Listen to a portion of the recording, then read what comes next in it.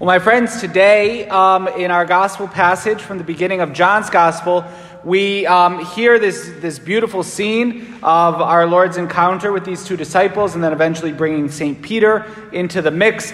And that this could be a good thing for us to reflect upon with our own path of discipleship and how we're called to be real, intentional disciples of our Lord. This call of the Lord to St. John and St. Andrew, we know these two to be, is something that we should each kind of resonate with and reflect upon, and regularly, even multiple times a year, go back, pray with this passage, and see how we're doing with our invitation to come and see, to follow the Lord.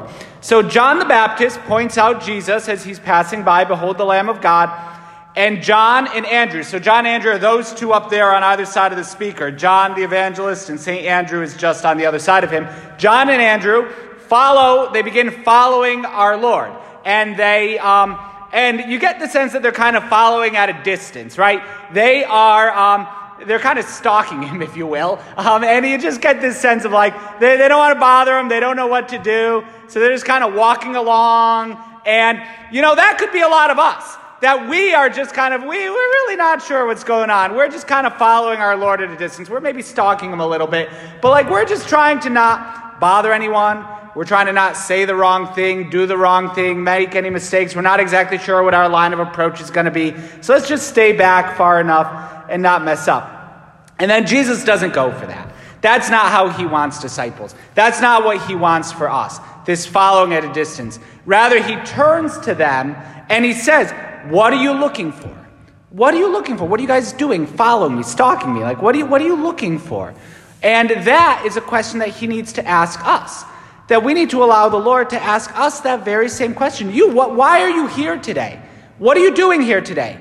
What are you looking for in being Catholic? What are you looking for in coming to Mass, even when there's not a Sunday obligation? What are you looking for? What do you want? Why are you following him? What's going on? And again, I love the disciples, especially in John's gospel. Sometimes they're just like, you get the sense of they don't know what to say there. They're stalking this guy, and then he's like, what are you looking for? What do you want? Right? And, where are you staying? Right? Where are you? It's this encounter with the Lord, but it's where are you staying? Because they're all around Jerusalem. What hotel are you at? Right? Where are you staying? But it also has a deeper implication. Where do you, in the Greek, remain? Lord, where do you remain? That we want stability in our relationship with the Lord. And so when he asks us, what are you looking for? It's not enough just to be an anonymous follower of our Lord, a faceless person in a sea of people in church. Rather, he wants that personal encounter. What are you looking for? And we may want to say, Lord, where do we find stability with you? Where do we find you being our rock of surety? Where do we find that with you? Where do you remain? That's not just a passing thing. That's not something that's just going to come and go and it'll be a little fad in our life. Rather, we want that deep and lasting relationship. Lord, where are you staying? Where do you remain? And Jesus says, his invitation, come and you will see. Come and see. The Christian life can only be lived. We could talk all we want. We can think about it. We could read books about it. But look, until you do it, it doesn't make any sense. It's insufficient until we start doing it, until we start living it. We have to live our life of discipleship. We have to actually take it seriously. Jesus doesn't say, oh, I'm over there. Here's some directions. Yeah, it's a nice place. Let's make some. No! Come on. Let's go. Come and you will see. It's an invitation. Come and see. Come and stay. Live it. We're not going to just talk about it. We're going to do it.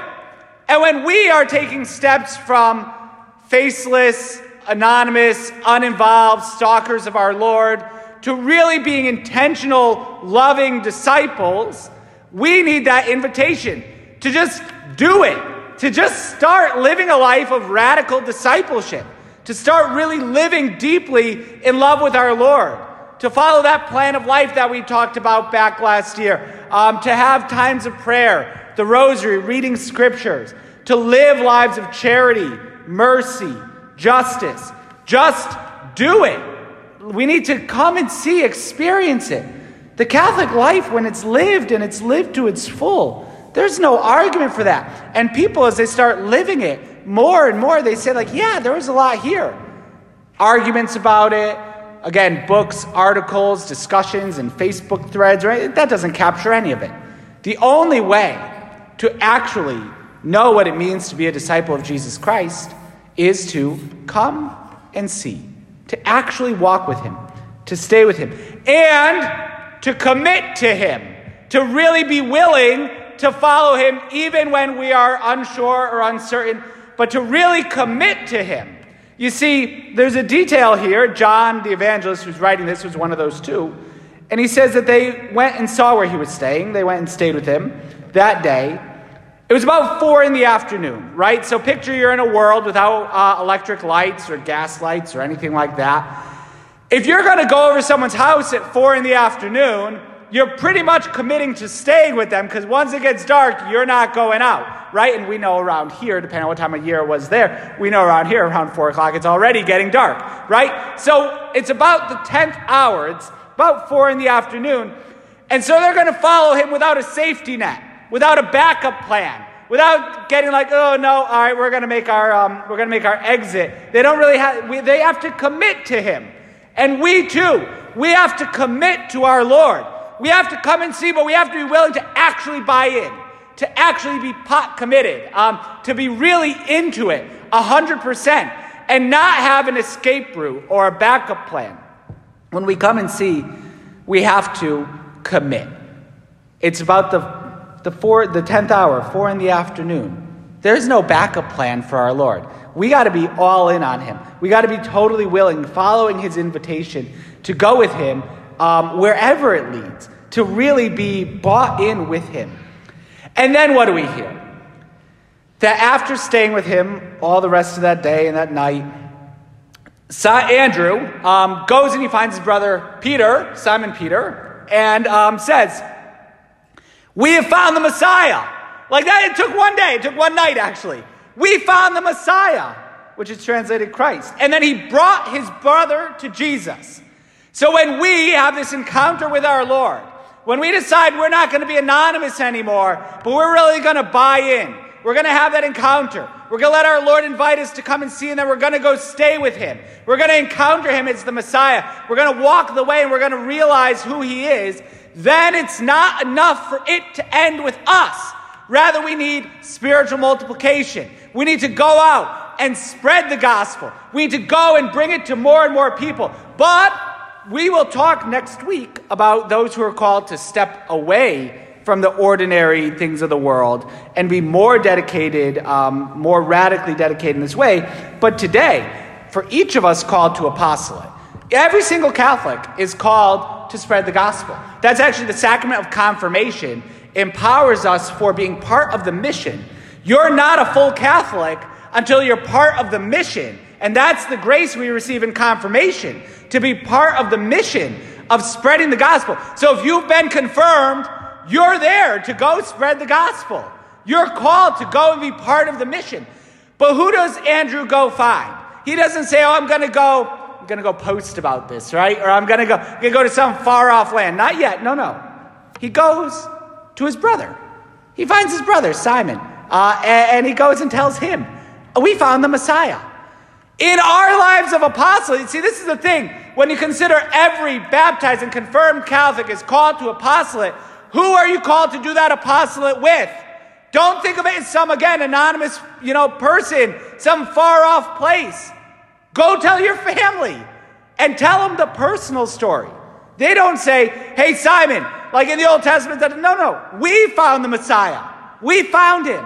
I found him. I found Jesus Christ. I found him and he changed my life. We need to be willing to tell our personal story of conversion, of discipleship, of encounter. How can I spread the Catholic faith to anyone if I don't know it, and if I haven't bought into it, and if I haven't encountered our Lord? Let me introduce you to this person that I've only stalked online and I've never actually met, right? No, we have to encounter our Lord, and then we have to bring people to him. But we start with our friends, our families, our co-workers, our close network of people. We go to those close to us in our life.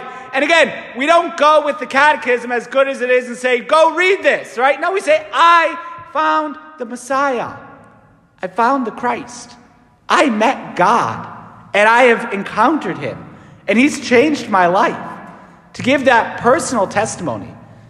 That's something we need to pray with today as we reflect upon this gospel.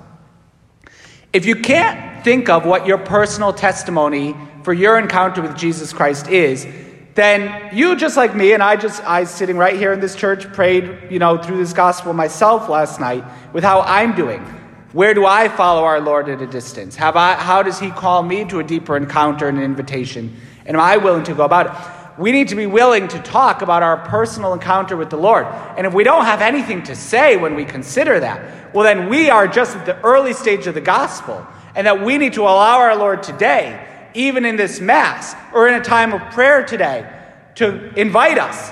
What are you looking for? Then why are you even here? If we haven't had a personal encounter with our Lord, why are you even here?